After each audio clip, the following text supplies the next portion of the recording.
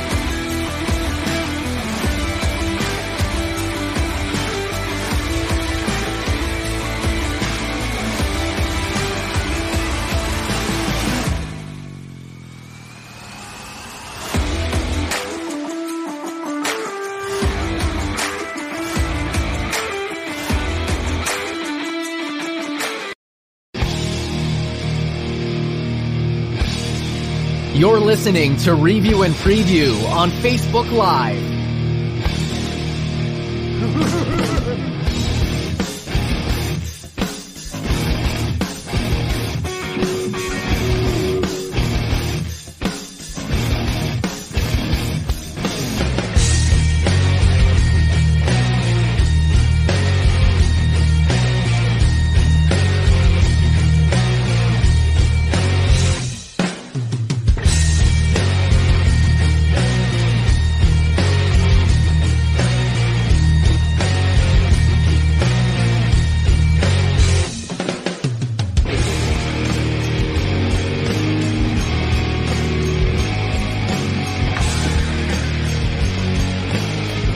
On some music. Hi.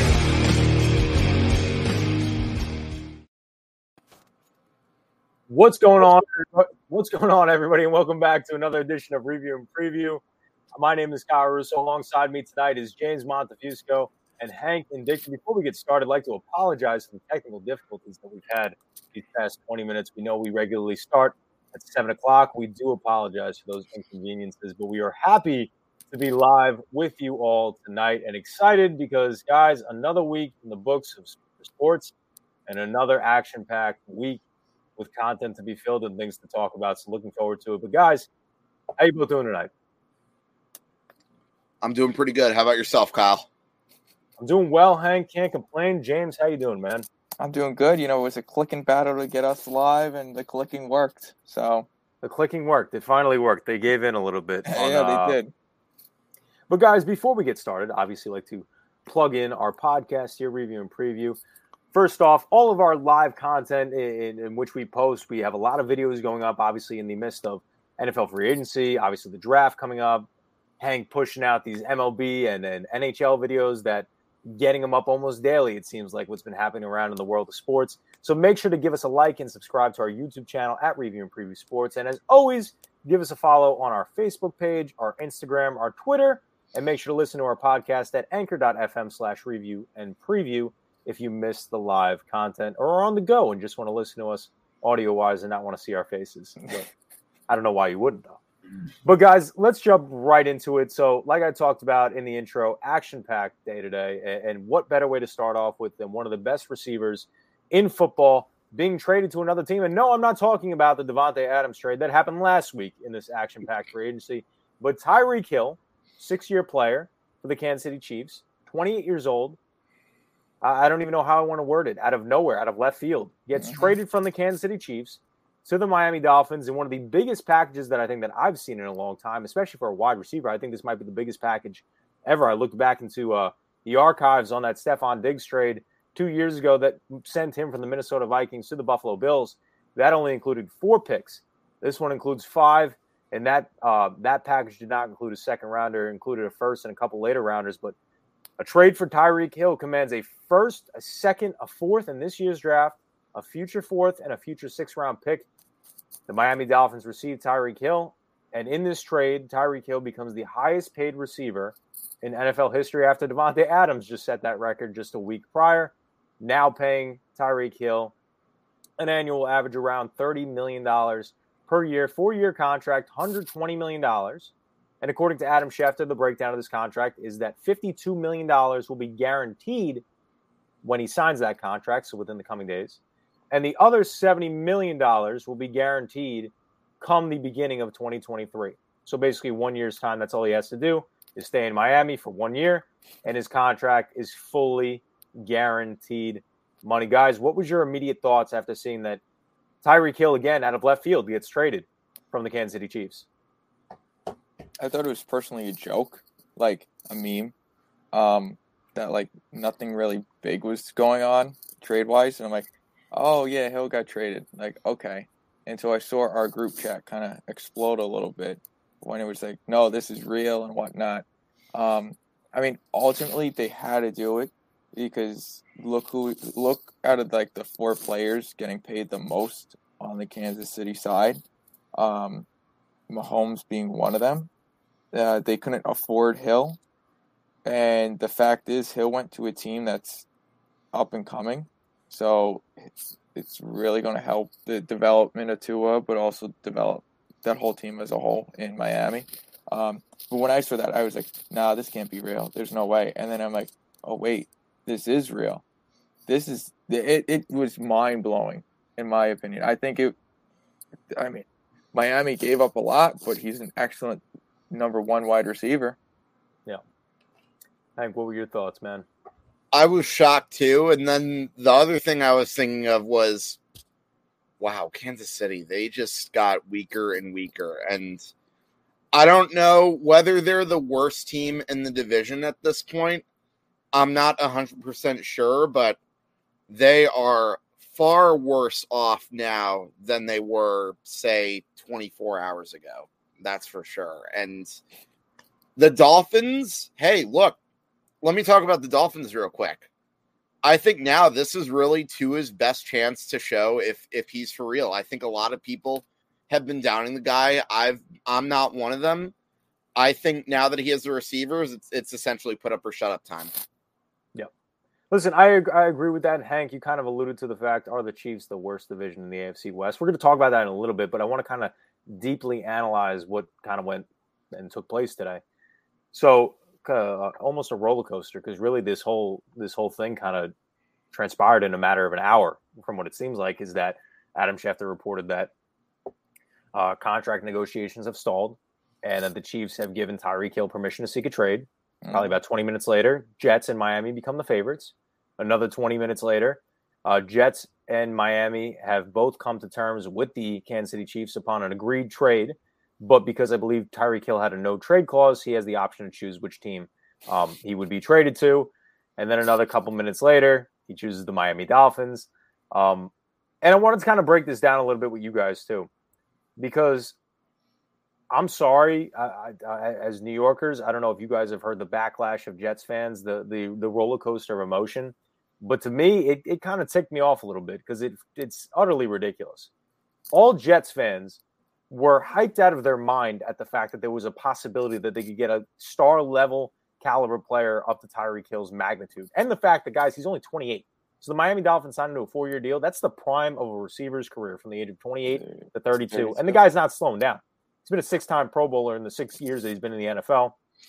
He's one of the best receivers in the entire game. Just had a season in which he had his most receptions ever in a season by 30 receptions to his previous season of 80-something. Just had another 1,200-yard season, had a 10-plus down touch season this year. So another terrific year in the books for Tyreek Hill. And the minute the Jets fans lost out on him, they're like, okay, we're good. We didn't get him. We're looking for the long-term future anyway. So we didn't need to give up five draft picks. We'll build towards the future and what we have in the draft. And the first thing that came to my mind is that you've been building for 12 years now. You haven't made the playoffs in 12 years. This was an opportunity to get your guy. Now, I'm not saying that the Jets had any fault in this. Obviously, 2 trades were agreed upon, and it was up to Tyreek Hill's decision to, make this decision where he wanted to go. And to be quite fair, and this is no knock against the Jets, it's just that you're comparing, apples and oranges here. Do you want to go to New York? Or do you want to go to, sunny South Beach, Florida, not have any state income tax, so that $120 million is all yours, already has the Super Bowl ring. Mm-hmm. And bottom line fact is this here too, because this is what I've heard from a lot of Jets fans today as well, is that it really didn't matter what team Tyreek Hill chose. They're both at the same standpoint. I'm sorry. They are so far miles apart from each other. It's not even close. Everybody wants to knock the Miami Dolphins. Yet just two months ago when Brian Flores was fired, and not rightfully so, I may add, because he had very successful years in 3 years that he was there, mm-hmm. is that this was a team that just went 9-8 this year. So how can you compare that to a team that only won 3-4 games this year in the Jets? A team that was borderline playoff team, added a Teron Armstead, added 2 good running backs, added another offensive lineman in Connor Williams, and now just added a number 1 deep threat who's one of the best receivers in the game, fastest receivers in the game, to go along with a Jalen Waddle, who proved to be one of the best up-and-coming rookie receivers in the game, with a Mike Gesicki, with a Devontae Parker. How is that even comparable? The answer is it's not. I said it earlier today. I was on Down the Block Sports with Alec Walt. I said today's trade makes the Miami Dolphins at least an 11 or 12 win trade, which makes them competitive in that division, hands down. And everybody likes to knock Tua Tagovailoa. And granted, he has not had 2 fantastic seasons in his first 2 years. But the same thing that I feel that's happening to Tua Tagovailoa is the same thing that happened to Mitchell Trubisky, is that you're a decent quarterback, but you're in the shadow of for Mitchell Trubisky, in his case, you're in the shadow of Patrick Mahomes and a Deshaun Watson. In this case, you're in the shadow of a Joe Burrow and a Justin Herbert. That's the shadow of Tua Tagovailoa right now. I don't think he's bad, and I think offensively, Mike McDaniel can get the best out of him with this team that he's surrounded himself with. Now, is he going to be a perennial Hall of Fame quarterback? No. But I think you'd still win with him, especially with the team that they've been put in place. The defense is dominant. So I just wanted to kind of get your guys' take on that as well, is that obviously we're New Yorkers. We've heard all the banter all day. This happened early this afternoon. And I wanted to kind of get your take on whether or not, Tyreek Hill chose the right place. Is there actually a difference where he landed, whether it be the Jets or the Miami Dolphins, or what were your guys' overall thoughts? I would say there's a big difference because, first of all, Miami is like Miami. It's a party city, South Beach, totally different atmosphere. Whereas you're in New York, you're in one of the biggest markets of professional football, and you're going to be under constant scrutiny for your actions. What we're forgetting is this is a guy who in the past has had some character issues. Now, granted, obviously we haven't really heard about that in say a couple of years, but how do you know stuff like that might not resurface if he comes to New York? And not to mention, you're playing in New York, you're going to be under a lot of pressure to perform.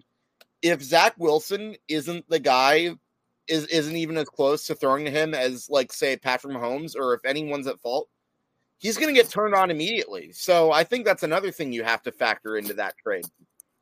Well, to rebuttal, and James, then I'll throw to you, is that Hank, I would agree with you, except for the fact that the Jets had agreed to a trade with the Chiefs, so they knew that into consideration. So that didn't play a factor at all. It just had nothing to do with his. They might have dodged a bullet. I mean, listen, we unfortunately you don't know, and that very well could be the case. Who knows? But at the same point in time, you look at this Jets roster, and Jets fans are saying they're better off without him.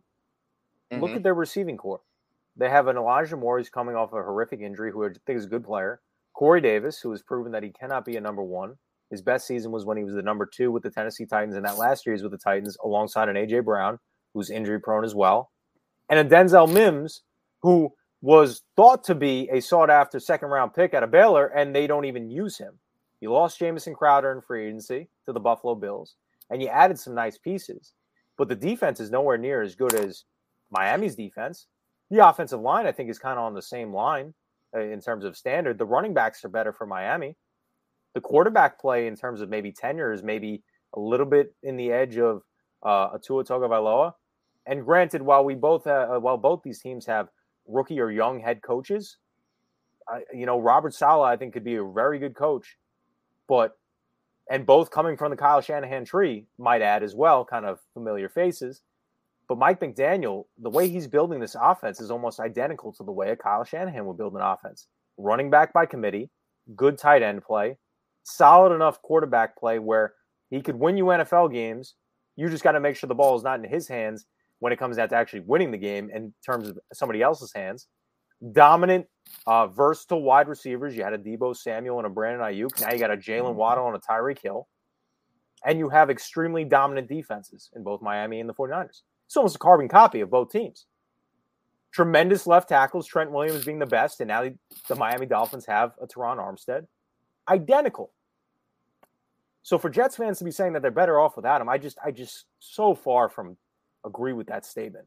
This I'm not saying this would have made you a contender. I'm not saying this would have made you a playoff contender. But you know what? This was the opportunity, and it's not their fault, but this was the opportunity to see, hey, is Zach Wilson truly the guy? Now they have to deal with all those draft picks that they have, and granted, they have a lot of them. But now you're putting all your eggs into the basket of can Joe Douglas surround Zach Wilson with the right pieces? And we'll see what happens. But James, your thoughts, because I know I kind of went on a little tear there. Sorry. My thoughts for it is, Hank, I agree with you. The Jets might have dodged a bullet, but I don't mean to knock the Jet fans, but they've had nothing to look forward to in God knows how many years. So they figured, I can get Tyreek Hill. They can fill up the stadium for 2 to 3 games, if not 4, and then be like, we suck again because Zach Wilson is hurt, or the offensive line sucks, or this or that.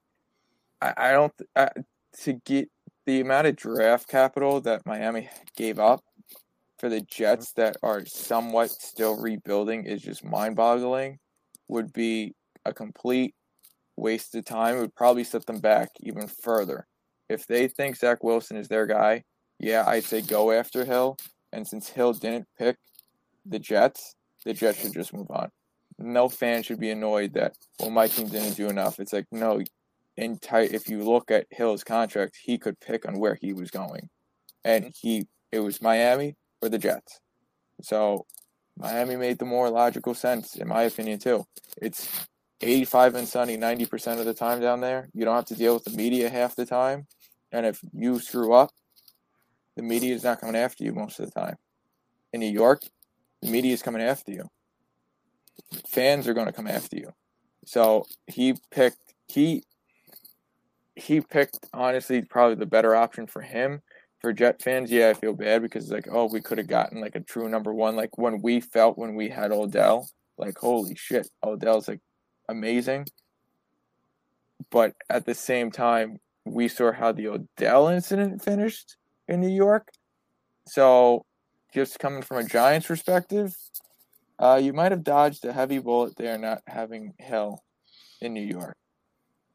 Well, I mean, forget about Odell. Look at the most recent example. You sign Kenny Golladay and say that's a number one. He finished off with 0 touchdowns. Who would have thought, right? Yeah, but Kenny Golladay isn't bringing all the media with him. No, I'm not just talking about that, because people, when they look at draft capital, they're not looking at all the negative aside. They're looking about, can this guy perform on the field? Well, and I think without a doubt, perform. Tyreek Hill is going to ball out, especially next to a Jalen Waddle, who is tremendous. Well, that's true, yeah. Yeah, but I think that Miami's in a really good position. I still think the Bills are the favorites, but to be quite frank, I think this puts them in a better position than the New England Patriots are. I think the Pats have, again, while Bill Belichick is always sneaky, and I know I'm going to be eating my words, is that they lost a lot of pieces this offseason. They haven't made any moves. They haven't looked to address any weaknesses, and an entire free agency has gone by. Now, granted, a lot of fans would say, well, that's because they spent all their money last year. But, yeah, that doesn't mean you can't make adjustments to your team this year, especially the way you finished off the year in that historic playoff game in which you gave up 7 touchdowns, which was the worst game in Bill Belichick's entire career in the playoffs, nonetheless. So moves could still be made, but the Miami Dolphins, I think they've solidified themselves as a second option. And they're a win-now team. Well, I wouldn't say they're a win-now team. Win now within the next 2 years, though. Yeah. I mean, I think they got a bigger window than that just because everybody on that team is young. Even Hill. You just acquired a player of this magnitude. This is why it's so huge, is that he's in the prime of his career and he's only 28. Like, you don't get a top 5 receiver when he's hitting the mark as a 28-year-old. That's why it's so rare and so special that the Miami Dolphins were able to do so in this fashion. Everybody else is young as well. So they're going to be here for a while. The biggest thing with this is why I love this trade so much for the Miami Dolphins is because of this. Is because you look at the AFC as a whole, right? There's probably 4 teams that were kind of sitting back, not really doing anything, right? You look at the Houston Texans, I mean, beside the Sean Watson trade, they didn't do anything. You look at the Jets, they made some small moves, but nothing so monumental and transformational. Tennessee Titans were sitting back as well, really not doing anything as well, with the exception of re-signing Harold Landry. And you look at the Miami Dolphins as well. Is that, again, they signed a Teron Armstead last night, but make sure to go check out the video that Tom and I published last night about Teron Armstead. While we both think it's a good signing, I speak on behalf of myself when I say this, is that Tua Tagovailoa, being a left-handed quarterback, the only one in the NFL, a left tackle is great, but for him, a right tackle is more important because that's the one protecting his blind side, not the left. So those were the 4 teams that really haven't done anything. The Miami Dolphins just put themselves in the conversation now with everything and what they've done today and the last couple of days since free agency has started, is they are the second best team in that AFC East. And they didn't sit back any further, looking at the AFC get better, each team get better and better every single day, and they had done nothing. Now they're putting their name into the ring, especially being that they just finished off at a 9-8 record. There should be no reason why they shouldn't win 10, 11 games next year after what they have done, especially with an offensive-minded guy. But, guys, kind of the last part of this trade, we kind of analyzed the perspective from the Dolphins, a little bit of the perspective from the Jets. But the most important team in all of this is the team that got rid of Tyreek Hill, and that is the Kansas City Chiefs. And so a move like this coming out of the blue, nobody expected it. And just a couple years back, this was the dynasty team on paper, right? They had just come off a Super Bowl against the 49ers, and they locked up their quarterback long-term. They locked up all these key pieces. They brought back a lot of their starters, really weren't missing anybody. You saw last offseason after losing the Super Bowl to the Tampa Bay Buccaneers, improved that offensive line, did everything in their power to solidify themselves as a solid contender for the next couple of years, and everything looked like it was going the right way. And then this news happens today, and in less than 2 hours, Tyreek Hill is traded from this team. And now where do the Chiefs stand? Because you look at the AFC as a whole. The AFC is stacked with good talent, good quarterback play. And I would say if there's 16 teams in the AFC, I would say 10 or 11 of them are playoff contenders. And maybe 5 of them are Super Bowl contenders, I would say, is a good estimate. Now you look at this Chiefs team. You look at the AFC West in the last week. To the Raiders, you got Chandler Jones, you got Devontae Adams. Huge, huge moves. Mm-hmm. You go to the Chargers, you got J.C. Jackson, one of the best corners in the league. You got Mike Williams, re-signed him. And then you bring in Khalil Mack to go alongside of Joey Bosa, which is going to be a nasty, nasty defense and going to be a quarterback nightmare. You go to the Broncos. They acquire Russell Wilson and are still in the works with some other key free agents to improve on that team. You look at the Chiefs. Haven't really done anything. And now you lose your number one wide receiver. And not just lose him, but they've slowly started to lose other pieces as well. I've lost Jaron Reed on that defensive interior that made them so stacked in the front 4. Lost out on Charvarius Ward. Lost out on a Tyrann Mathieu. Mm-hmm. Now you lose out on a DeMarcus Robinson, one of your receivers, to the Raiders. A Byron Pringle. You still have Hardman there, but now you lose Tyreek Hill too. And so it leads me to ask you this, guys, this question. Are the Chiefs the worst team in the AFC West? I want to get you guys' thoughts. I think if there's any team that's due for a letdown in that division, with that question, it's the Chiefs. And I was kind of thinking that before this trade happened. And now, with all those losses they had, I mean, sure, Patrick Mahomes can probably steal a win or two for the Chiefs, maybe more than that, because the man is still a talented quarterback. But if I were to base this on paper, and keep in mind the words that I'm saying, base this on paper, yeah, I probably would say that the Kansas City Chiefs are one of the worst teams in the AFC West. Because let's not forget, Patrick Mahomes doesn't play defense. He lost a lot of his weapons, so enough said. And you know what? I think the Chiefs are one of those teams that just goes to show you, there's such a thing as judging the next dynasty way too soon. We never learn. Like, we saw it with the Seahawks. We saw it with the Packers after Rodgers won it. Every time we say, oh, dynasty in the making, it never works. So let that be a cautionary lesson for all you guys. Mm-hmm. James, your thoughts? Are the Chiefs the worst team in the AFC West? My thoughts, and I said this a while back. You did. James is a magician when it comes to this. I said this a while back. I think during playoff season, the Chiefs are on their downfall. You said it against the Bengals in the AFC Championship game. You said they're going to hit the wall, and you were right. I can't believe you got that. They hit the wall, and they slammed into the wall at this point. They threw it in reverse, and they slammed themselves right against it again. I am sorry to the Chiefs fans, but if you want a number one wide receiver, why don't you go ask Jackson Mahomes? It seems like he knows how to dance when he scores touchdowns and everything else. So why don't you go ask him to play? But no, on a serious note, they're not going. It's going to be very tough for them this season to be as well as they have. The West has just became stacked. Yes, a lot of people are going to say they're still the favorites with Mahomes, with Kelsey. Yeah, okay, that's all you got mostly. I'm sorry, you're losing pieces. Your defense wasn't as strong as it's been in the years past. We saw that this season. You lost a defensive guy. You're probably going to lose some more. Pat Mahomes, sorry, maybe you shouldn't have taken the $140 million in contract or whatever. $500 million. Yeah, $500 thank you. $500 million. Maybe you spread that wealth around. Oh, listen, I'll take a pay cut to keep Tyreek. I'll take a pay cut to keep so and so. Yada yada yada down the line. This is what we see. This is why Brady's also so long in the league. Let alone he takes the pay cuts for his players.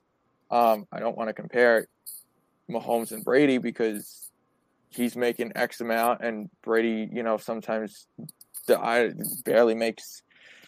Brady's not making anything. I think Yeah. that contract with the Bucks, he's making like $25 million, which So, is ridiculous. Tom Brady should be making like $85 million. Exactly. So we look at both of those standpoints and be like, he's taking a pay cut. He's making less in order to keep some of these players around. We saw this when he was in New England. Kansas City is in deep trouble. Everybody's riding high. Yeah, at certain points, I was riding high on them. So are Mahomes. Different play, a more wilder play. It's nice to see. Yes. But now it's coming that the Chiefs fans are going to start regretting paying Mahomes so much money because this is only the beginning. And I'm probably playing with some magic again. This is the only beginning.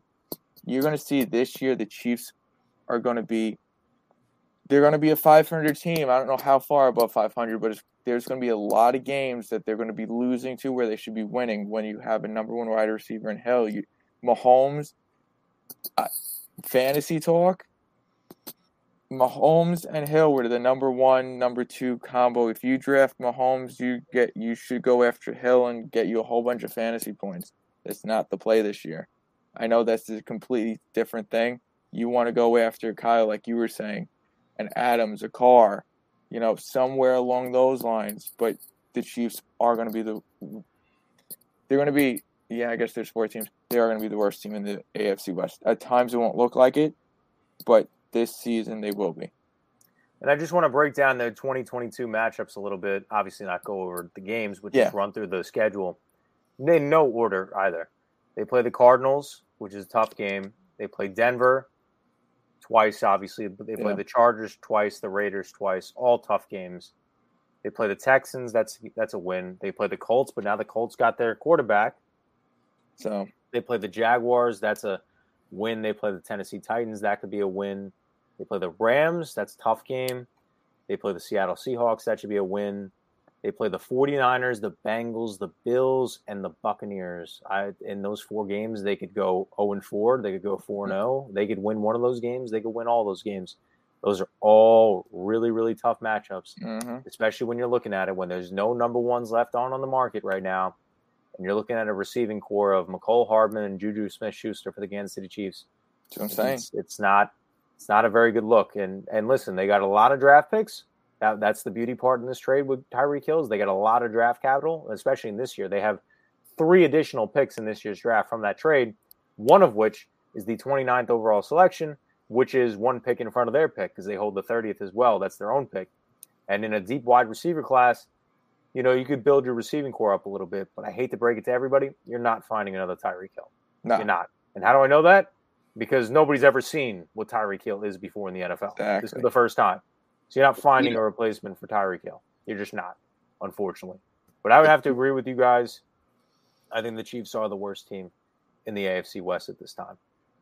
We kind of saw the slide a little bit last year. There was some worries about the Chiefs when they started losing all those games in the beginning of the season, and they had that 8-0 run, but a lot of those games were easier games, not really any tough opponents. And then we saw how they kind of played in the playoffs. Again, everybody forgets when they start minimizing the magnitude of Tyreek Hill. You know why they beat the Buffalo Bills in arguably the greatest playoff game ever? Because of Tyreek Hill, because he ran for what was it, like a 15 or 20 yard pass? He turned it into an additional 50 yards after the catch, something like and that, ran it in for a touchdown. So missing that threat is going to be so tremendous, and I truly do not believe that is a replaceable threat. No. And I don't know how they'll perform when I look at the AFC West. And like you said, James, with the Chiefs, on paper, this whole AFC West is on paper, all star-studded, but all on paper, nothing proven. The only proven is the Chiefs right now. We're losing Tyreek Hill, and then you compare them to these other teams, it's not going to put them in a good situation. And I think that they are, at best, I think they are the third best team in this division, and at worst, I think they're the fourth. I think they are. They don't have – nothing is screaming to me right now saying that they're in a good position right now, and I don't think any Chiefs fan would disagree with that. But, guys, any final words on this segment here, this little Tyreek Hill breakdown, and about this Chiefs as a whole, and what we could potentially see in the future for them, and if they will still remain this perennial contender, in which we thought was the case just a couple years back, and even just a day ago, as one of the best teams in the AFC. Any final thoughts? You're going to see a lot of interceptions this year from Mahomes. Juju isn't as fast as Hill. Nobody's as fast as Hill. That's what I'm saying. What was proven in Pittsburgh as well is that Juju cannot be the number one. So exactly. The Chiefs need to figure it out very quickly. So you're going to see a lot of interceptions. You're going to see Pat Mahomes struggling a decent amount, but we'll move on.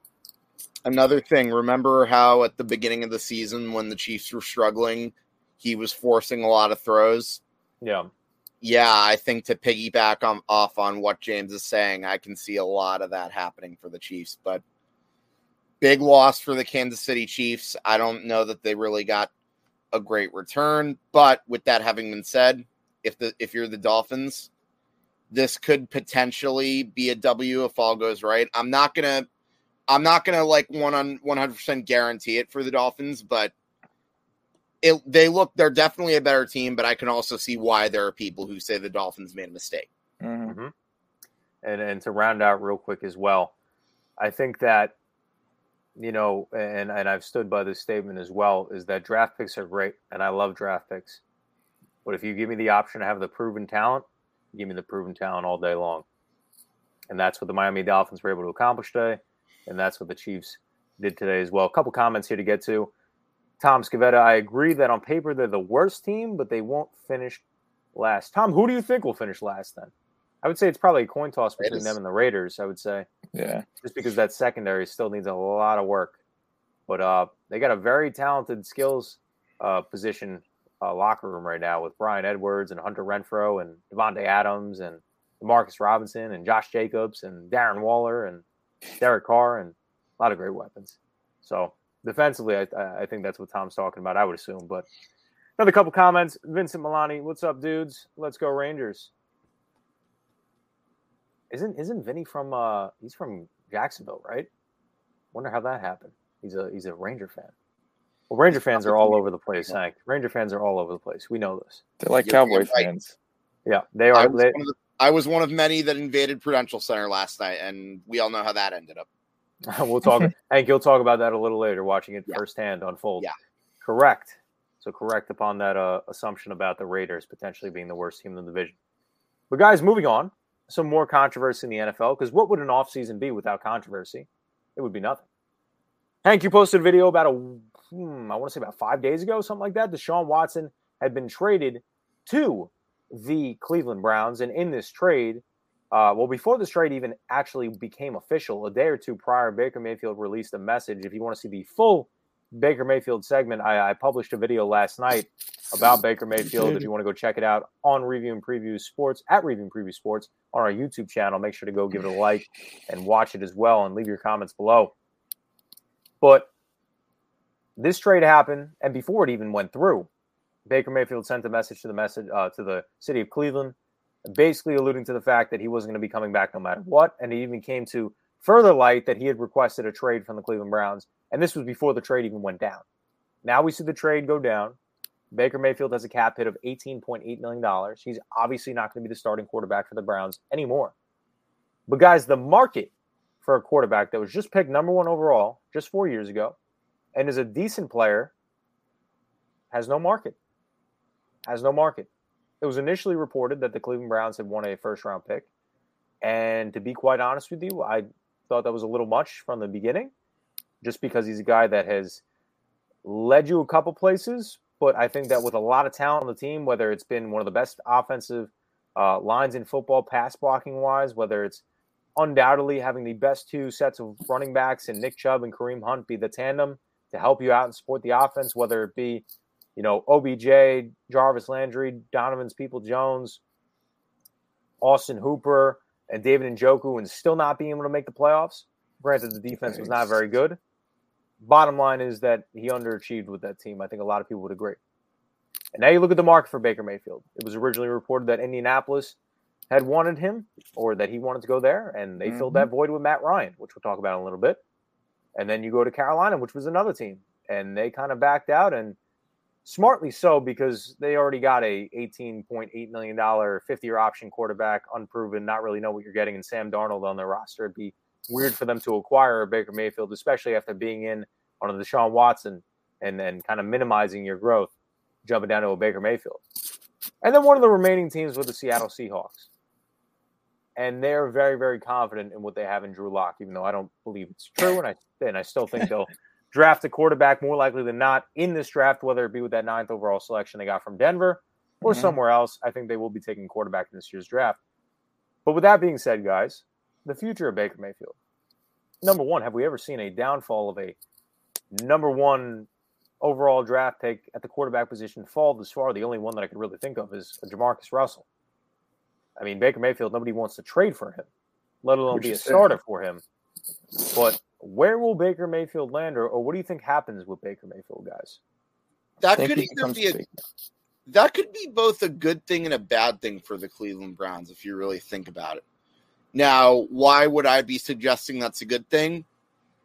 If you remember what I said in my Deshaun Watson video, I said that even though it looks like the Cleveland Browns won that trade, and don't get me wrong, I do think they won that trade. They got the better starting quarterback.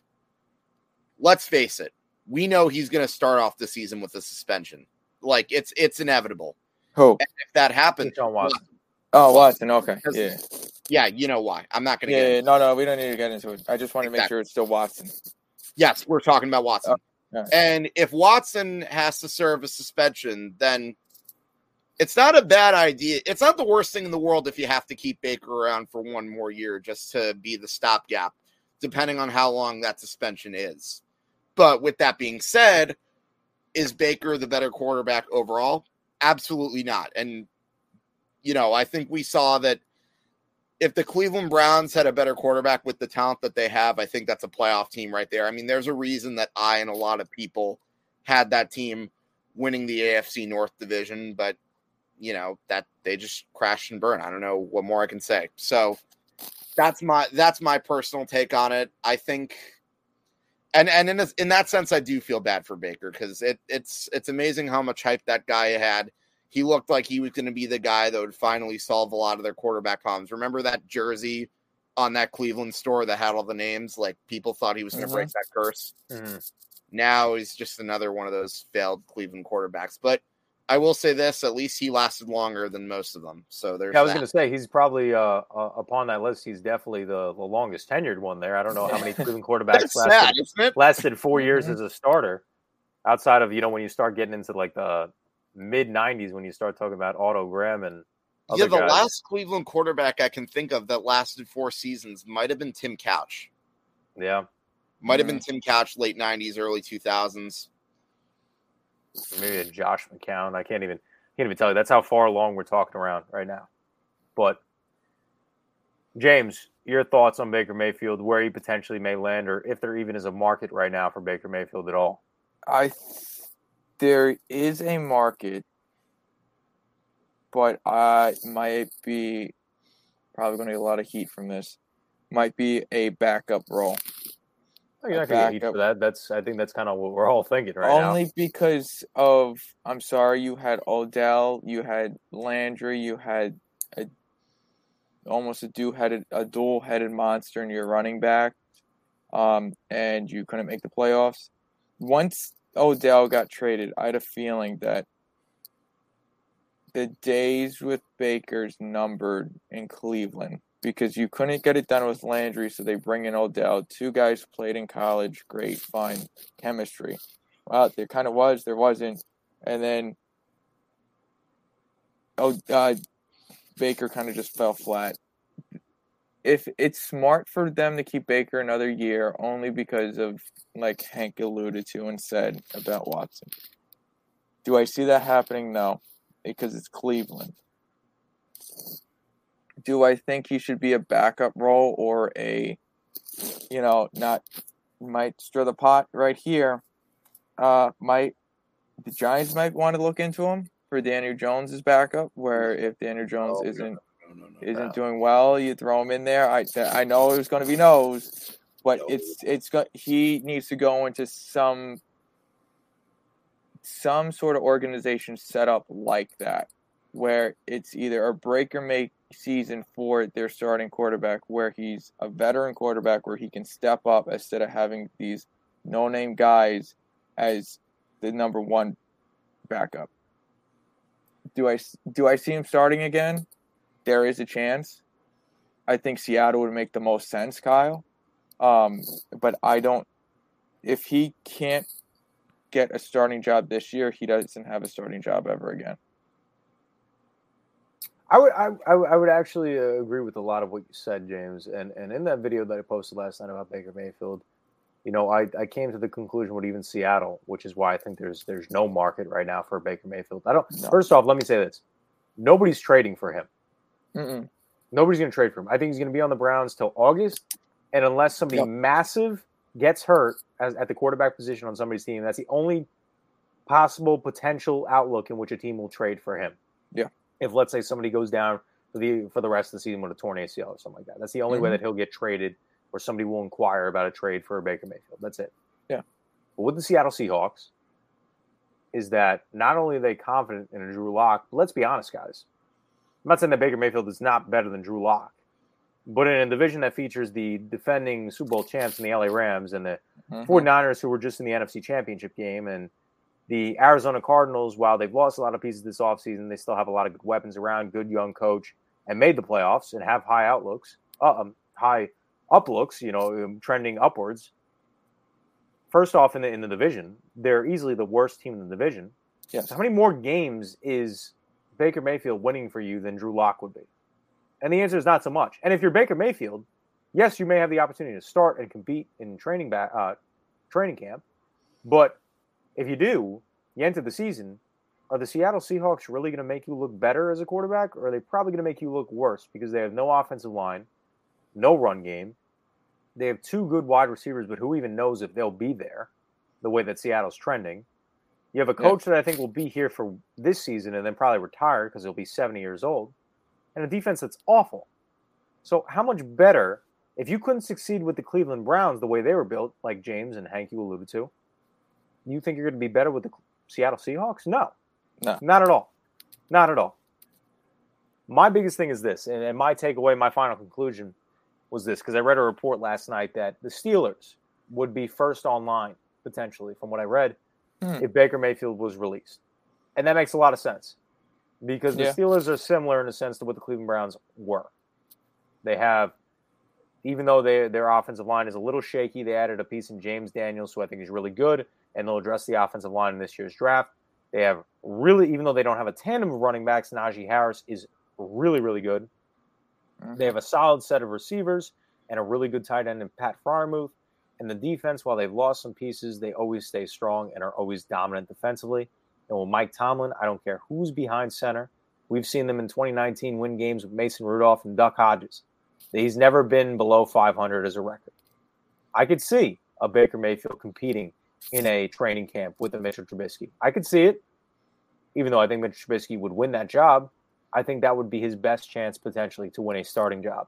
Other than that, Baker Mayfield's not going to be a starter next year. unless somebody monumental gets hurt and then gets traded for it. But I think the likelihood is that Baker Mayfield will get released. And I know you guys said that it's smart to keep Baker Mayfield around because he will potentially be the guy to take over if Deshaun Watson gets suspended. But Baker Mayfield, before Deshaun Watson was even fully acquired by the Browns, made a public statement requesting a trade. He's not going to play for the Browns again, no matter what. Yeah, no. Even if they don't trade him, even if Deshaun Watson is suspended, he's not going to play for the Browns again. That's my personal take. And so, guys, any final words here on Baker Mayfield before we move on for the night? No, maybe he'll open a bakery. Very funny. Oof. That's right. All right, that didn't go over as well as he thought. Kyle, move on from that awful moment that I had. So next on the slate tonight that I want to kind of get into, obviously we're in the midst of free agency and obviously NFL draft coming up. This is why I like talking. This is my favorite time of year. This is my holiday season, March and April for me. We got a lot of stuff going on, but NFL free agency continues to happen, and some, I don't want to say bigger names, but some of the bigger names left on the market continue to be either signed or traded for. And just a couple guys that I wanted to go over with, kind of the cream of the crop from what's left on the boards that have been signed and been acquired by teams. I'm going to start off with Teron Armstead. I did a video on him last night as well with Tom. A great video, did very well. We talked about that acquisition for the Miami Dolphins. The Miami Dolphins had one of the, as Giants fans, we like to complain about our offensive line. That Miami offensive line was one of the most putrid offensive lines in all of football. And they add according to PFF, they add the third or fourth best left tackle in the NFL, pass blocking top 10 left tackle, and only behind a David Bakhtiari and only behind a Trent Williams, which, as we know, are the premier left tackles in all of football.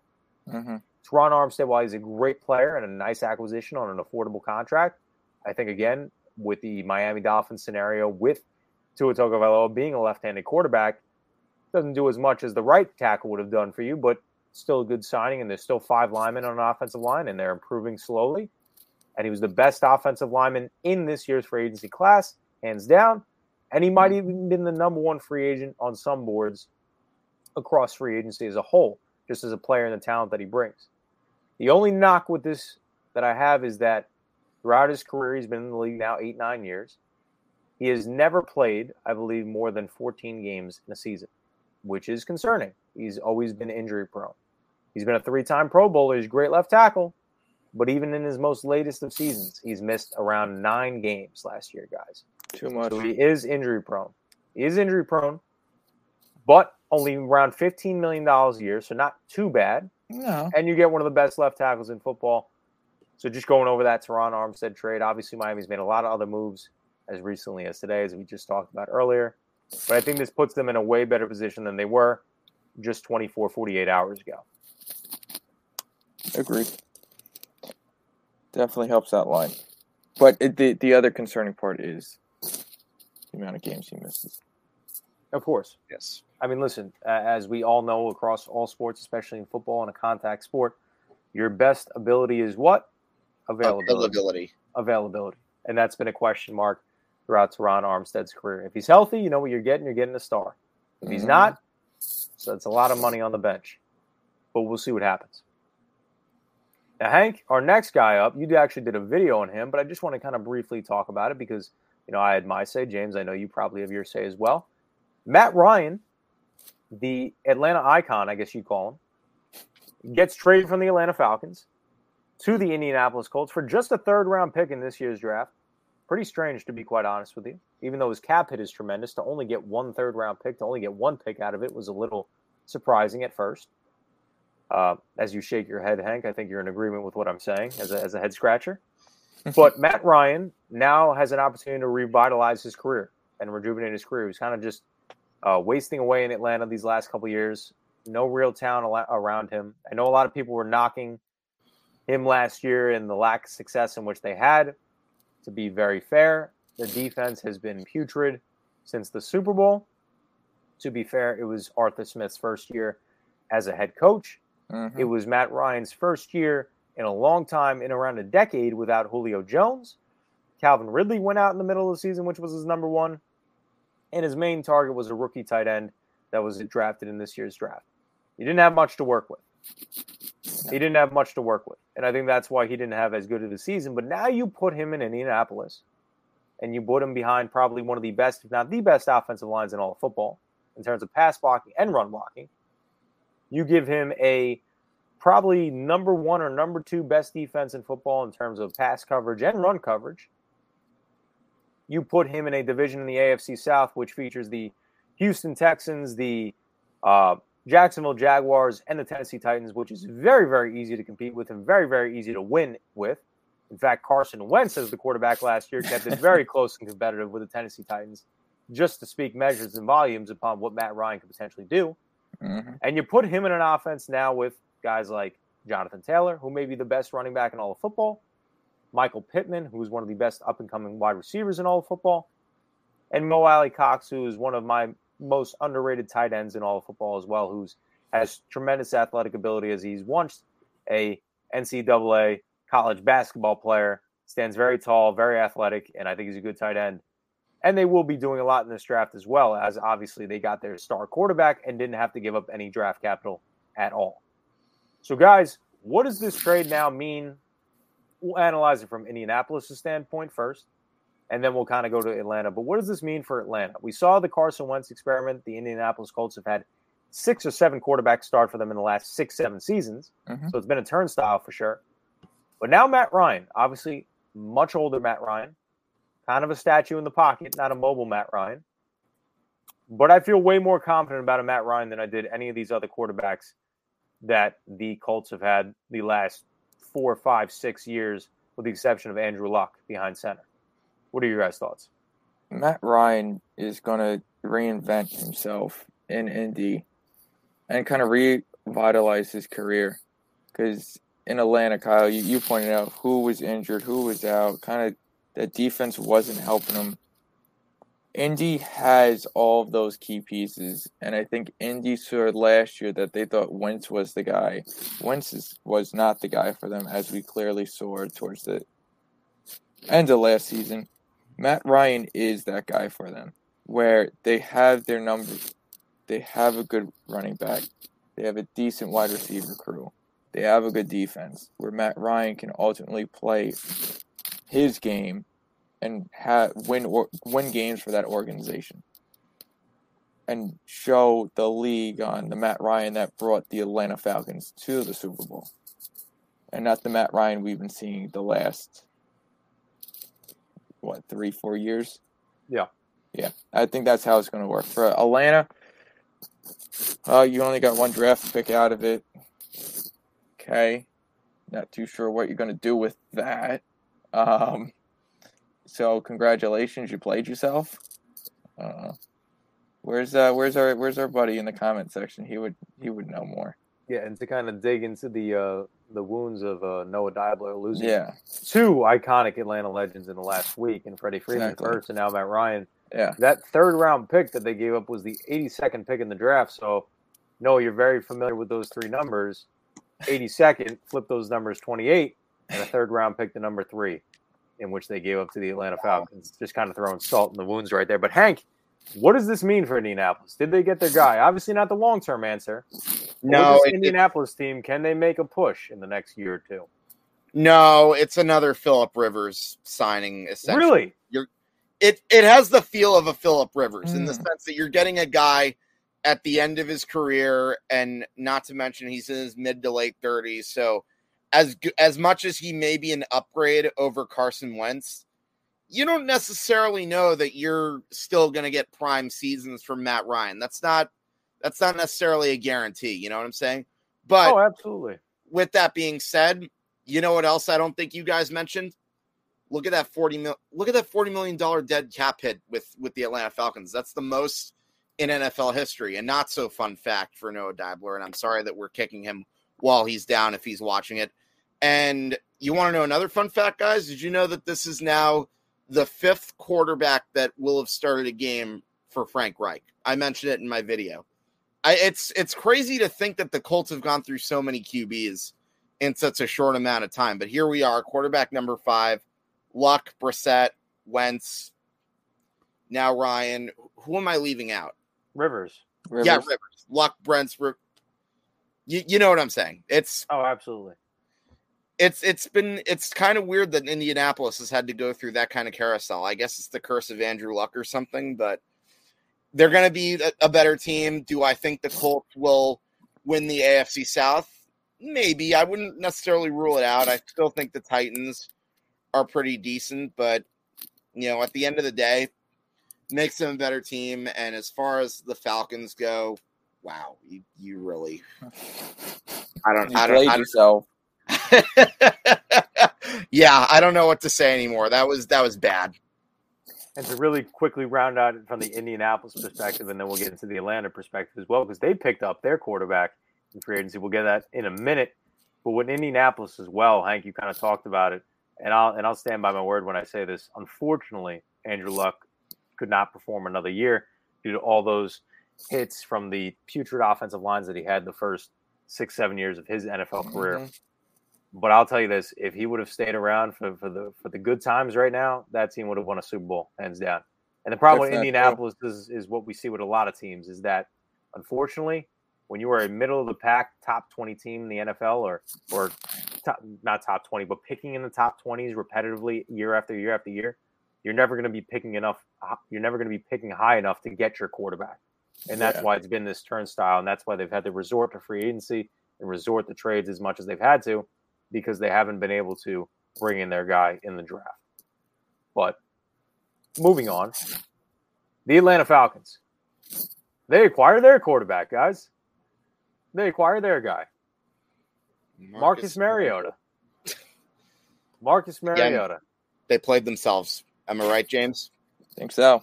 You got Marcus Mariota immediately after Matt Ryan. What a slap in the face. It's a great way to replace the best quarterback you ever had in franchise history. Forget about that, but just 2 days prior or 3 days prior, they were in on the Deshaun Watson and rumored to be the favorite. And then you go with a Marcus Mariota who hasn't started in the NFL in the last 2-3 years. I mean, neither has Deshaun Watson. He hasn't started in 2-3 years. I understand, but Deshaun Watson, when he left the game, he was a top 3 quarterback. Well, Marcus Mariota left the game, he was being replaced by a Ryan Tannehill, which we see is obviously failing in Tennessee right now.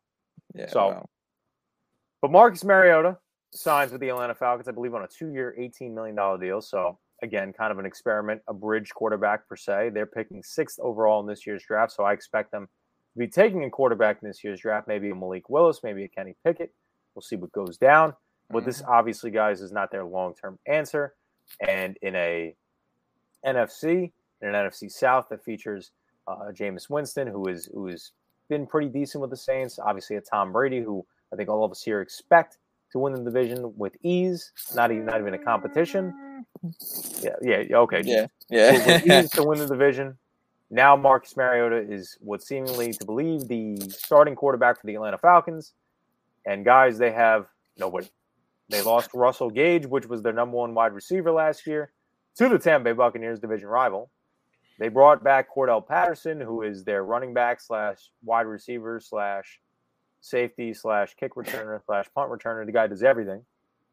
Their defense is still very, very bad. Their offensive line is decent, but when you have no run game, it doesn't matter. And when you have no quarterback, it doesn't matter.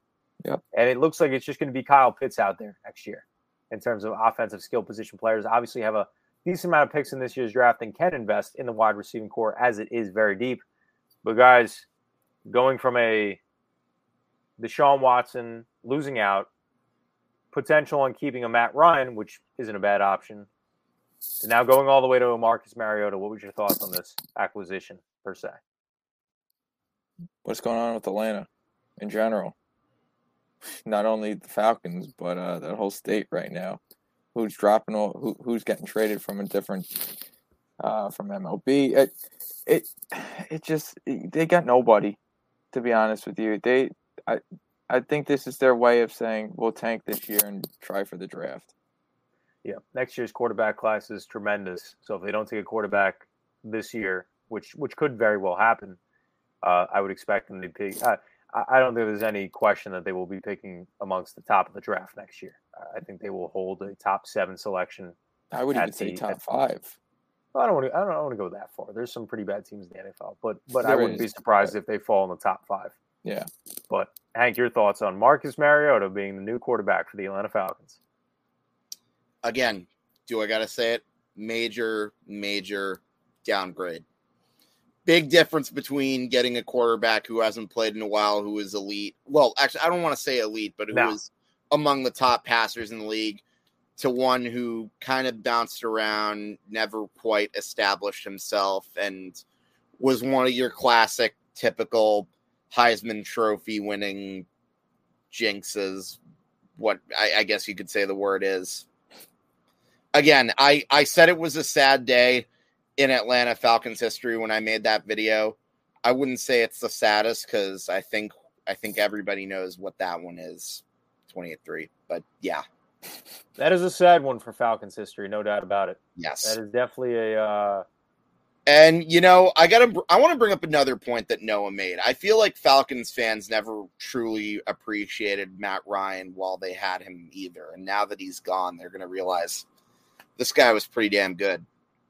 He's not a Hall of Famer in my eyes, but Hall of very good for sure. Pretty decent career. Hall of very good. I like that. Now, listen, he's a very good player, and I think that, like Hank, you alluded to, he is in the top 10 all time in passing. Correct? I think he's actually like top 6 even. So he even won an MVP too. Yeah, he did win an MVP in that Super Bowl season. That's the reason the Falcons didn't win a Super Bowl. I blame poor coaching decisions and poor personnel moves, if anything else. And defense. Correct. Defense gives up 25 Again, that's points. what I said. Not Matt Ryan. Again, poor teams around him, poor personnel moves. That bad defense is part of what I just said. Absolutely. But guys, moving on to the last free agent of worthy note that has been signed in these last couple of days, Leonard Fournette. The Tom Brady effect continues. Anybody that was on Tampa that everybody thought was going to be leaving as a star-studded free agent is now signing back with the team because Tom Brady is back with the Tampa Bay Buccaneers. So what did we see at first? Ryan Jensen resigns. Chris Godwin resigns. Now we see Leonard Fournette resign. Mm-hmm. There's another Tampa Bay Buccaneer that's escaped my mind right now that resigned. Carlton Davis resigned, the star corner.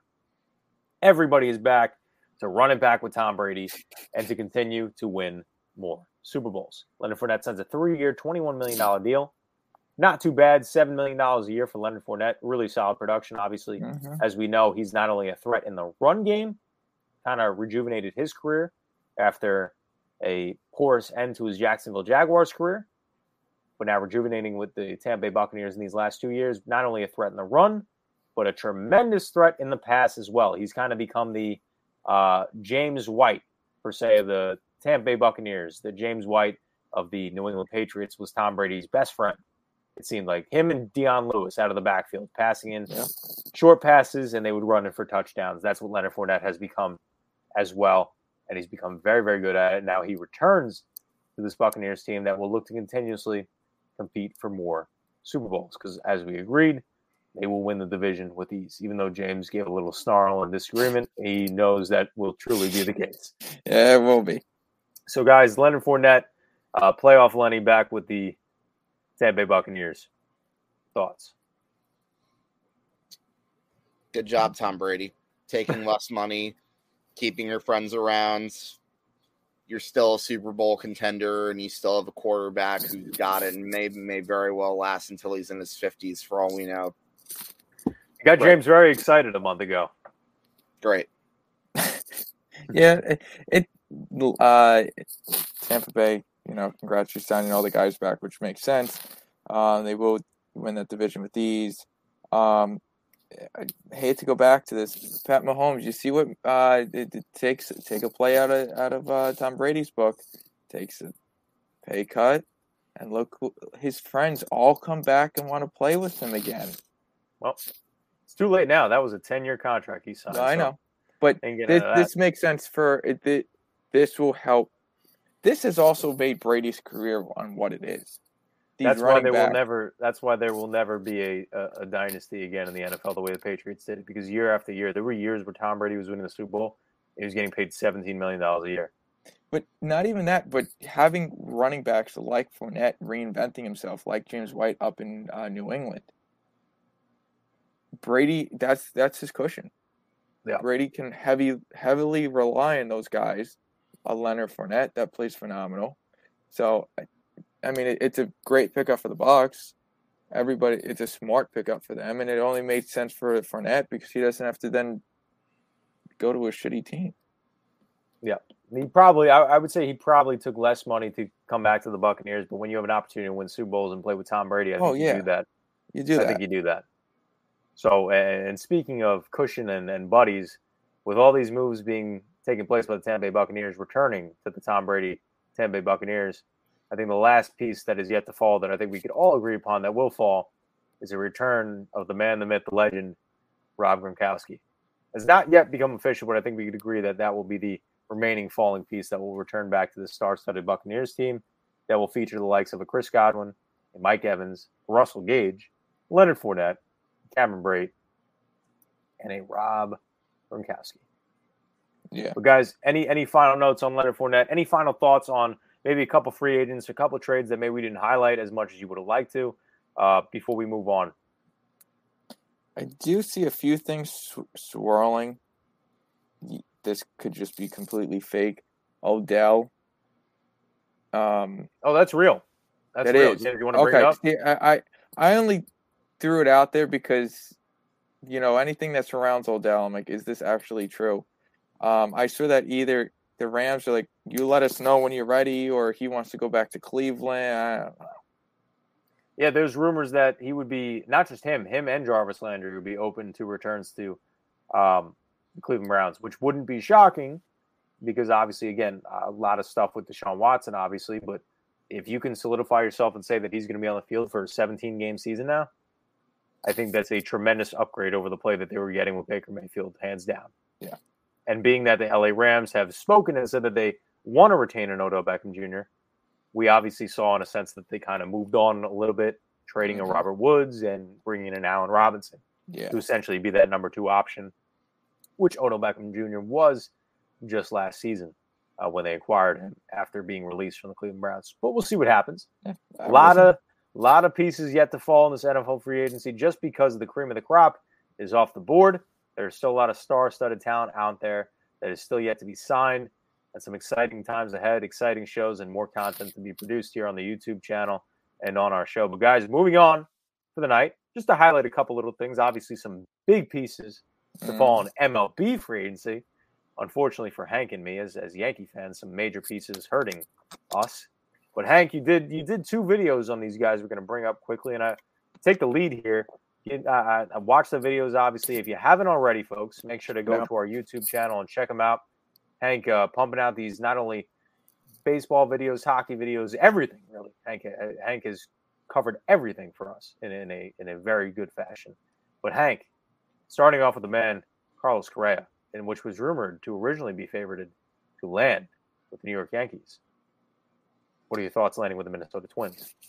Well, first of all, I was pretty shocked. 3 years, $105 million. That was the one team I was not expecting, but I guess there were a few reasons why nobody wanted to give him the contract that he so desired. Maybe it had to do with the whole Astro scandal, but with all that having been said, there's 2 things I take away from this. Number one, this trade does not happen if it wasn't for us taking on the Josh Donaldson contract. I think that's obviously established. Yes. And number 2, the last time the Twins, I actually made an error in that video. I said that this was arguably the Twins' greatest free agent signing in their franchise history. I apparently had a major brain fart, and I forgot about Jack Morris, who won Game 7 of 91 World Series through 10 shutout innings. But that's beside the point. Carlos Correa, you're getting an instant improvement on that team. And let's not forget, Derek Falvey, the Twins' general manager, already had a great offseason. He traded for Sonny Gray. Bulls improved their pitching staff. Now you have a proven ace and a leader behind a few young pitchers in that rotation. And now you're getting a shortstop who, once he leaves the Astros, the Twins are going to realize this is a guy who could very well be a good leader and a good clubhouse guy, and that's how a lot of Astros saw him. So I think the Twins are obviously an instantly improved team. I don't know that they're good enough to overtake the Chicago White Sox for the AL Central, but I think them and the Tigers will definitely be in the mix in that division for those extra wild card spots. And Hank, with this Carlos Correa acquisition, why I was upset as a Yankee fan, Mm-hmm. not just because I think that Isaiah Kiner-Falefa will be a good shortstop. I think that will be the case. Obviously, Yes. not as highly ranked as a Carlos Correa. But why I'm upset about it is because, like you alluded to with this contract, is that not only is it a really, really team-friendly contract and player-friendly contract, it has opt-outs after the first and second year. So if he wants to retest free agency, all you're essentially committing, if you're the Minnesota Twins, because I would say this: if Carlos Correa has any season even close to what he's done in his MLB career, he's going to opt out after his first year and try to re-up again in free agency and retest the market. Because he's not making the type of money that I think a lot of people would have expected him to make. Or at least he didn't get the long-term 10-year contract that everybody thought he was going to get. He got a 3-year deal with opt-outs after basically every single year. Yes. He's going to retest the market if he has a stellar season, which I think everybody would agree, is that based on his history, he would do the same. Yes. I was upset with the Yankees because how do you not know in your research, in your intel, in your findings that why couldn't they do a deal like that with Carlos Correa? Give him a deal like that just for the 1 year, just a team-friendly contract. And Hank, I don't think it had anything to do with the Astros scandal. From what I read, it had to do with the fact that, he's had some back issues before, and that could be a question. Which is why they gave him opt-outs and opt-ins potentially, which would be an incentive to him, knowing that he's a little bit of injury history, that if he did get hurt in his first year, he'd be able to opt in, obviously, to a $35 million contract in which he may not even be healthy. But given the ability to retest the market, if he banks on himself and plays a decent amount of these 162 games in the season, that's why I was upset by the Yankees not acquiring a Correa. It's not like you lost out on a team that gave him $350 million in a 10-year contract. You lost out to a team that gave him a team-friendly $100 million deal, 3 years, and an opt-out after each year, and you lost him to the Twins, who seemingly were looking to piece off everybody, right? Just did a trade with the Yankees, trading, again, while they didn't have high hopes, giving up 2 of maybe their best players on that roster for a Gary Sanchez who, again, I love Gary. Not a lot of people in the MLB do. And a Gio Urshela who will be banking in on a big contract, I think, after this year as well. So, and again, they got Sonny Gray, but Hank, you and I both know Sonny Gray, unfortunately, there's one place in his MLB career that he didn't have success with, and that's the Yankees. Everywhere else he's had great success with. But they weren't a team that's going to be looking to play for the playoffs. Now they are. And it's because they just got a steal of a deal. And that's why I'm upset with the Yankees for not even being in on something like that. Yeah, no, I'm not upset that the Yankees didn't get him. I agree with you. I think the fact that they weren't even in on him, like, it doesn't look, was I 100% like on the Carlos Correa train? No, like I wasn't. I would have been like a little concerned about the clubhouse chemistry. But then again, as I've said in the Josh Donaldson video, the same thing has happened with a lot of Yankees that have come from like other competition years past. So that probably could have worked itself out. That being said, the other reason I wasn't 100% in on Correa was I was worried that they would probably have to give him that 10-year, $300 million contract. But with that having been said, considering all that you mentioned, Kyle, I don't even disagree with you at all. Not that I'm against getting Isaiah Kiner-Falefa. I think he'll be a solid shortstop, and he's much better than what we had in years past. I don't know. I think that was another decision where Cashman potentially could have been dropping the ball, no pun intended, right there. But as far as the Twins go, yes, you're giving out multiple 1-year contracts essentially with the 3-year deal. But considering where they've been over the past decade, they have the longest playoff losing streak, and it has been a long time since they've really had success. 1991, as I sort of mentioned before, that's a risk you take if you're the Minnesota Twins, no, without a doubt. So. Good for them, and hats off to Derek Falvey again for doing a great job at improving that roster with Carlos Correa essentially being the icing on the cake. No doubt about it. And moving on to another shortstop that is even more painful of a loss for my New York Yankees team, unfortunately, is Trevor Story. And Trevor Story, in this offseason, another free agent which was rumored to be acquired by the Yankees, obviously, as they do have a tremendous payroll. But what's upsetting about this as well is just like the Carlos Correa deal, is once they took on the contract of Donaldson and obviously brought in kind of Falefa, you knew it eliminated them from contention. And why I say this hurts even more than the Carlos Correa one is because he got acquired by the Boston Red Sox, which are in the division of the New York Yankees. And not only does that hurt, but again, Hank, another guy that was projected to get a $300+ million deal for 10, 12, 13 years, only a 6-year, $140 million deal, which rounds out to around 23 a year. Not too bad. That's not bad. Which is the exact number that the Yankees are now paying Josh Donaldson for the next 2 years and acquiring his contract. So, good move by the Red Sox. It makes their outfield of a Devers and a Bogarts and now a Story and even better than it already was, and makes them even more competitive in the division than they already were. And the Yankees lose out on a fantastic shortstop. There was 4 tremendous shortstops entering this free agency just a year and a half ago between a Lindor, a Seager, a Story, and a Correa. And they fall short of every single one. And 2 of them didn't even get the money or years that a lot had projected, which is what's even more upsetting. So when I think of what the Red Sox got in Trevor Story, I think I sort of addressed this in my video that a lot of former Rockies that are superstars, whenever they leave, people say, oh, he's not going to do well when he leaves Coors Field. And then they're going to point out his home and road splits. But here's why I hate when people do that. Like, talent is talent. Let's put it that way for starter. And when you look at Trevor Story's swing, that is tailor-made for Fenway. Like, that is a perfect match. And right then and there, you could even make the argument that the Red Sox have one of the better infields, not so much in the division, but maybe in the American League. I think Toronto, you could maybe give the argument for them with the addition of Matt Chapman. But you look at the Red Sox, you beefed up pretty much the middle side of your infield because now you have Story. He's definitely going to be playing second because I don't think Xander Bogaerts wants to give up his shortstop position, and I can see why. Nope. And you have Devers on the left side at third. And not to mention the other guys you have in that lineup, JD Martinez, still got Kike Hernandez, who you can pretty much put anywhere in that lineup.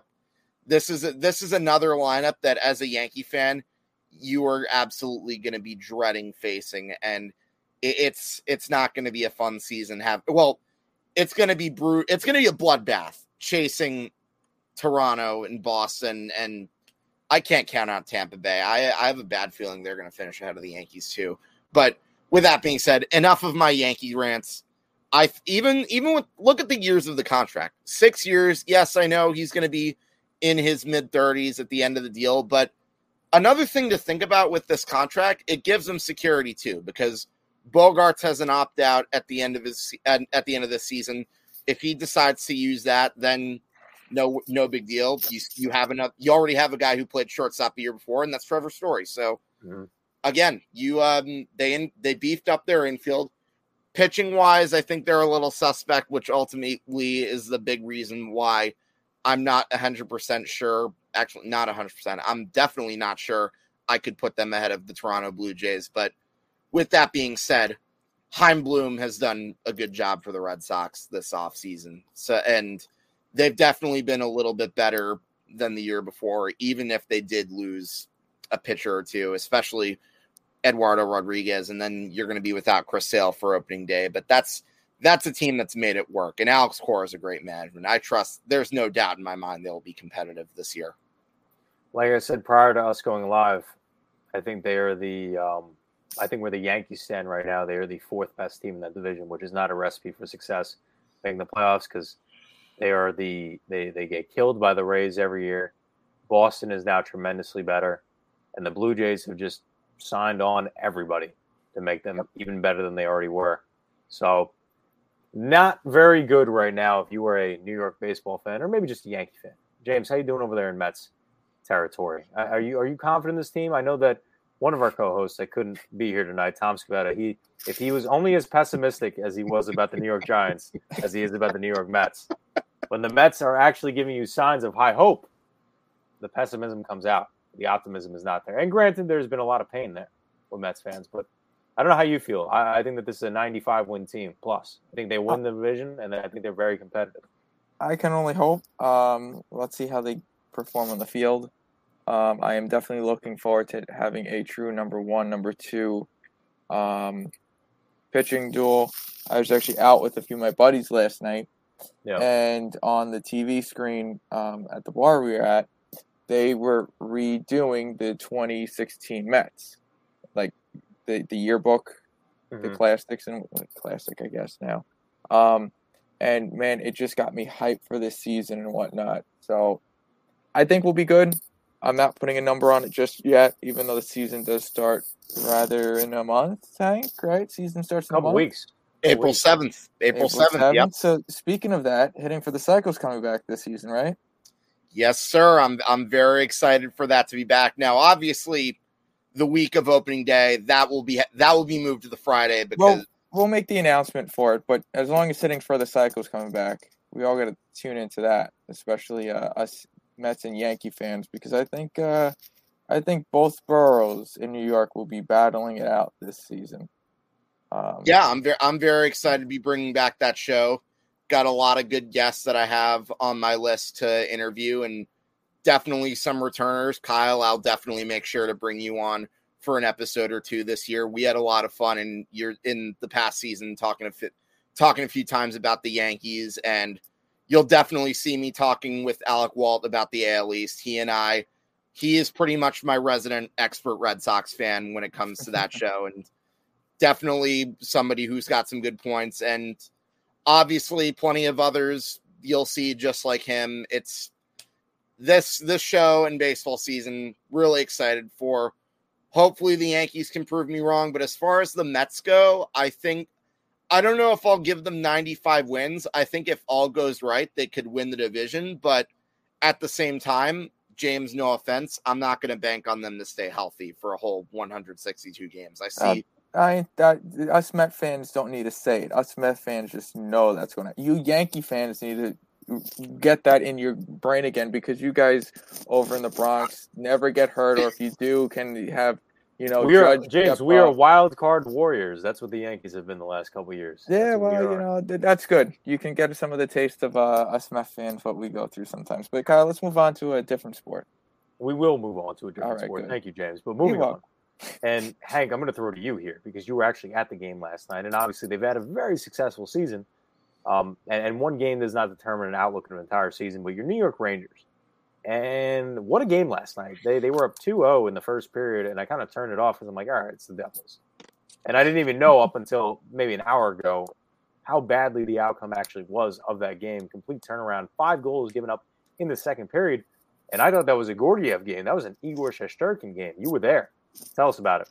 It's funny because before the game, there was talk from among Ranger fans saying, "Oh, start Georgiev," because they have a game against the Penguins coming up on Friday night. That's going to be a big 4-point game in the division because it could decide who gets home ice advantage should they meet in the first round. But that was a game. Yeah, going in, it was exciting.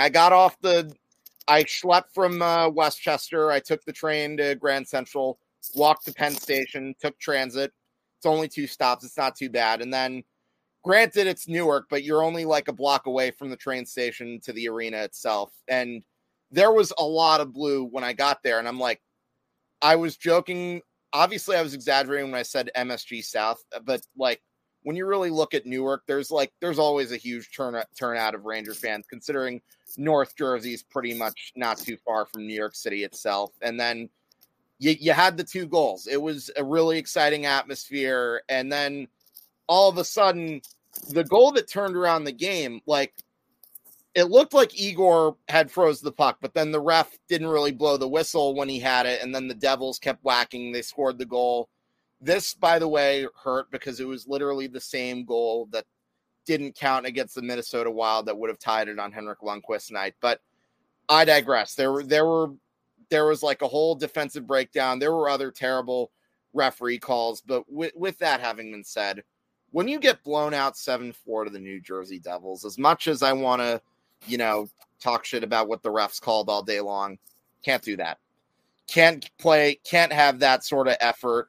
You could make the argument that Gallant should have called the timeout to have his guys relax after the second or third goal. But I think this game was a case of them either getting too cocky after being up 2-0 and thinking, oh, it's the Devils, they're not a threat. Or maybe it was them looking ahead in the schedule because, as I said, Friday night is going to be a big game at Madison Square Garden and a 4-point game at that against the Pittsburgh Penguins. So it's really interesting to see. And there's going to be a lot of 4-point games coming up in the schedule. So this one definitely could have been used, especially considering the quality of the opponent. But you know what? There's still only 2 points behind the Pittsburgh Penguins for second place in the division. And hey, look, they still have an outside shot at even catching Carolina, although I personally think that's a long shot. But still, with the amount of games left, if Carolina goes on a slump by some miracle, who knows? But let's talk about the trade deadline, because that to me was the big news that the Rangers made. So obviously, I think I talked a little bit about the acquisition of Frank Vatrano. He's a guy that's now a second line right winger, and he's probably going to be there until Kakko returns. And you're going to see a pattern when I talk about a lot of these other guys that the Rangers got at the trade deadline. They got Tyler Mott from the Vancouver Canucks for a 6th-round pick, which, essentially a steal. You're getting another bottom 6 center, put him at wing if you need to. Justin Braun from the Philadelphia Flyers. You're getting him for defensive purposes. He's basically going to be in and out of the lineup. He'll probably be giving certain guys a breather if need be. And then the big one was Andrew Kopp from the Winnipeg Jets. Now, obviously, they got rid of a lot of late-round picks, and they did get rid of Morgan Barron, who I know there are some Ranger fans who probably felt that he didn't really get a fair shake. But when you consider the names on this roster, I don't think he was ever really going to get enough playing time. I can live with losing Morgan Barron, all things considered. And when you look at the big picture with the Rangers, they didn't necessarily go all in. They pretty much got depth pieces. And you know what? That's not a bad thing. You already have a really good top 6 as it is. You have Panarin, you have Fox, you have Kreider, and you have Mika Zibanejad, to name a few. So your top scorers are who they are. It's essentially getting more depth, because then you go into the big picture. Some of these guys are going to be free agents after the season. Getting Andrew Kopp is huge, because if he produces within the next 18 games, then you're going to have the problem. Do you re-sign him or Ryan Strome? But those are going to be critical decisions to make come the summertime for Chris Drury, who, in my honest opinion, he's really done a good job at improving the Rangers in his first year as their general manager. And when you look at the Rangers as a whole, are they a better team now than they were, say, 48 hours ago? Yeah, I still think that. Even with the loss to the New Jersey Devils, that's not changing my opinion whatsoever. And you know what? If I'm going to be completely honest, I would rather them have a meltdown like that in a random regular season game against, say, the Devils or whoever right now in late March, as opposed to, say, playoff time. So again, I'm not too worried. It's a better team. Do I think it's enough to put them over the top for a Stanley Cup? No, not quite yet. But you know what? As Brian Attard alluded to on his episode of Blue Truth, go check that show out, by the way, if you have the chance. Brian Attard is one of the bigger Ranger fans that I know, and he provides a lot of good information with regards to salary cap too. I think he's right when he states that the Rangers, they might not even be in their window yet. You still have a lot of guys in the minor leagues too, and if this season is essentially going to be like a learning experience, regardless of how far they go in the playoffs. So it'll be really interesting to see what happens over the course of the second half. And, as I mentioned, the Rangers have a gauntlet coming up, because not only do you have Pittsburgh, you should beat Buffalo on Sunday, but then I believe after that, you've got another game against Pittsburgh in Pittsburgh on the Tuesday night. And after Detroit, you pretty much have Islanders, Flyers, Devils, Pittsburgh, random game against Ottawa, Carolina, and Philadelphia. That's a lot of 4-point games right there. Yeah. So a very critical stretch of crunch time for the New York Rangers, and really excited to see what happens. Now, Hank, the quick thing I want to point out is, or make a comment on, is the Rangers have been relying very heavily on their goaltending. And we've seen that, Kyle, we've seen that with the Islanders. We see that almost with any team out there. Now, could last night be allude to that the goaltending has carried this team so far that they actually now need the defensive side of the ice to step up? Yes, that's why before we went live, I was like, Hank, who was in goal last night? Because I figured if it was your number two, the score would somewhat make sense. But when it's your number one and it's been lights out, do you think it's time for that defense, the head coach or whoever needs to go to that defense and be like, listen, or the goalie, you got to step up. I can't keep carrying this team because, your goalie can take you as far as he can, but if your defense isn't stepping up against who you have on Friday, you might see another game what you saw last night, unfortunately. Oh, no, I don't disagree with you. And you know what? I'm glad you brought that up too. The Rangers relying on their goalie. That's something that I lived with for pretty much ever since I started watching this team in like the mid 2000s. Cause they lived and died by Henrik Lundqvist. And, the 2012 team in particular was one that was like the black and blue shirts, Mm-hmm. It would be low scoring games where to the point where if Lundqvist let up a goal early, you weren't really that confident because of like who they had.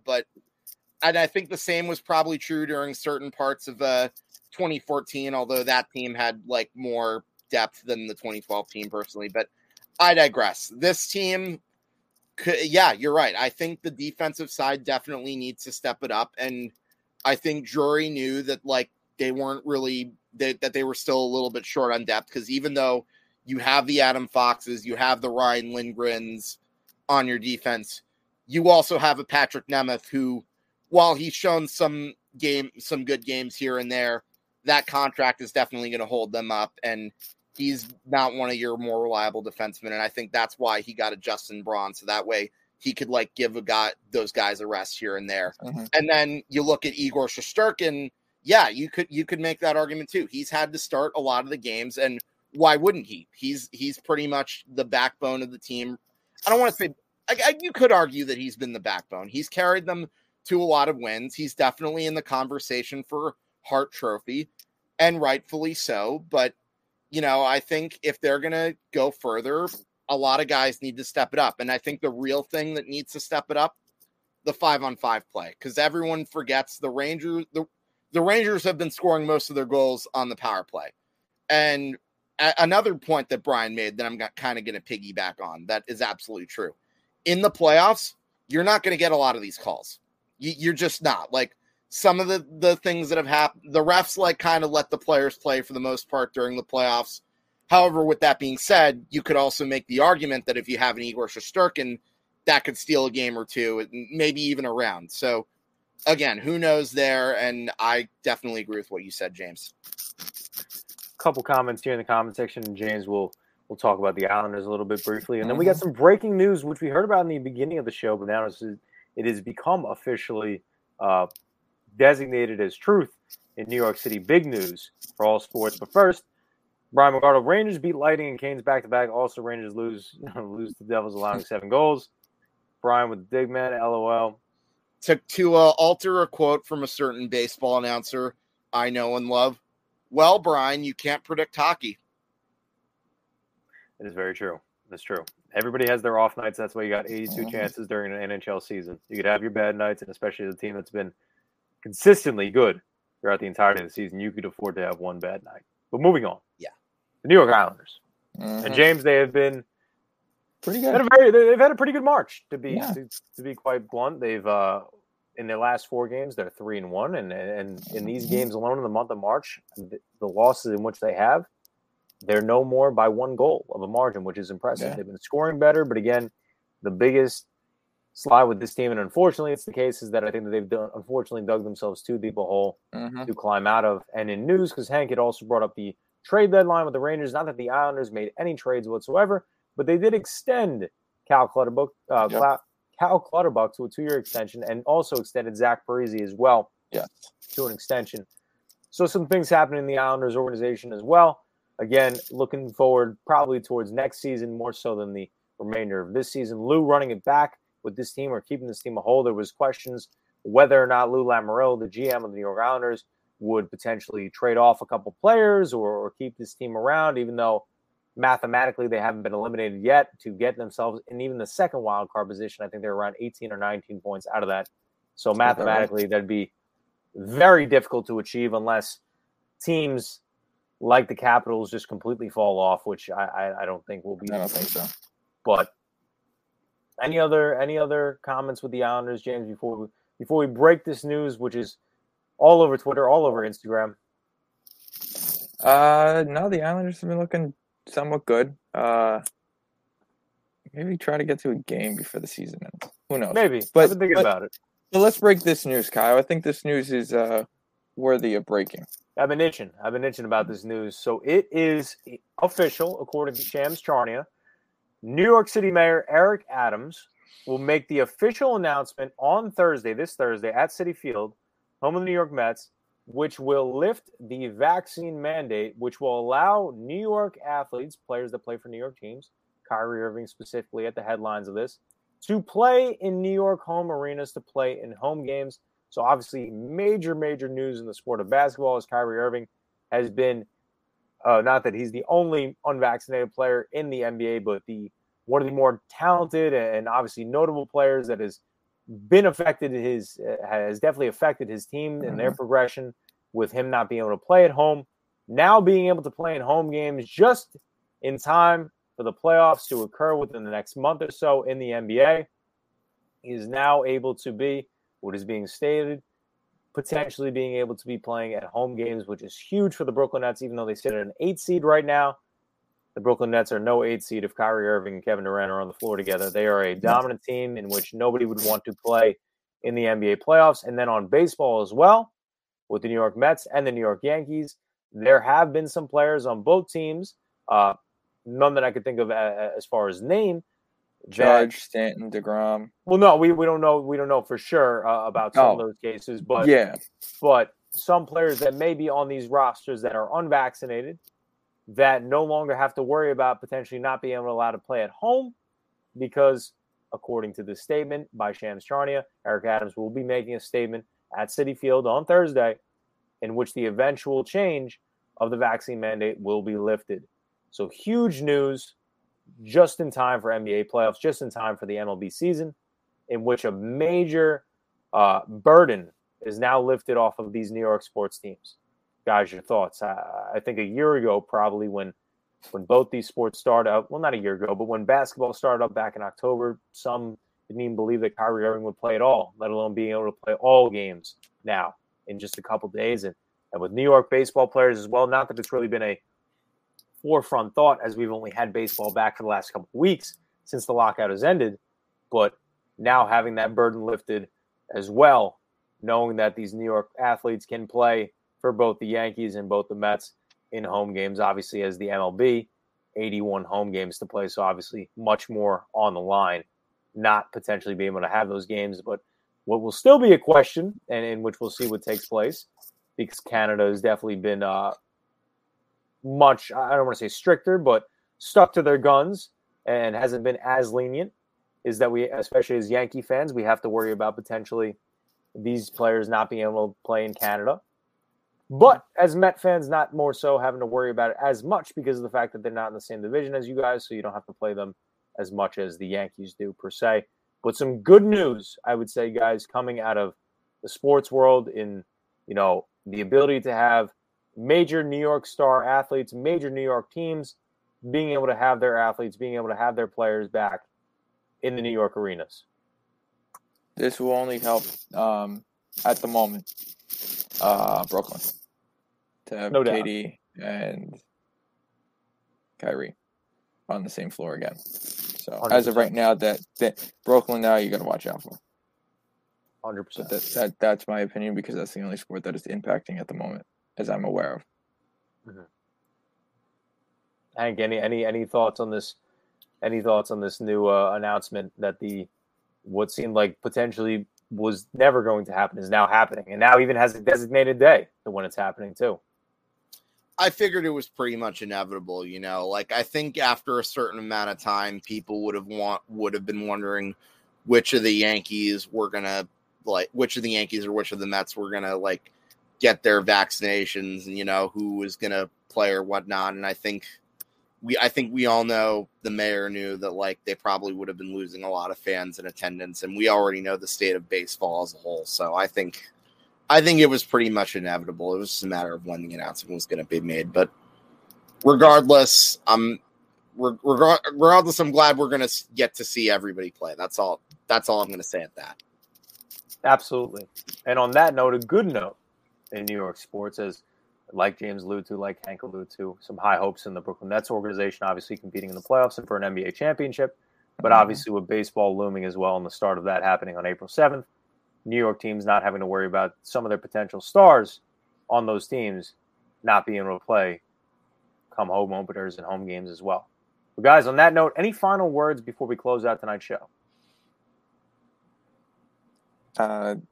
No, other than we do apologize for starting late. The clicking method worked for us to go live. If you did see the 15 seconds of all of us on the screen and all of us scrambling to go live, well, you saw some behind the backstage stuff. But no, I enjoyed tonight with you two. It was a good show. It was definitely a good show.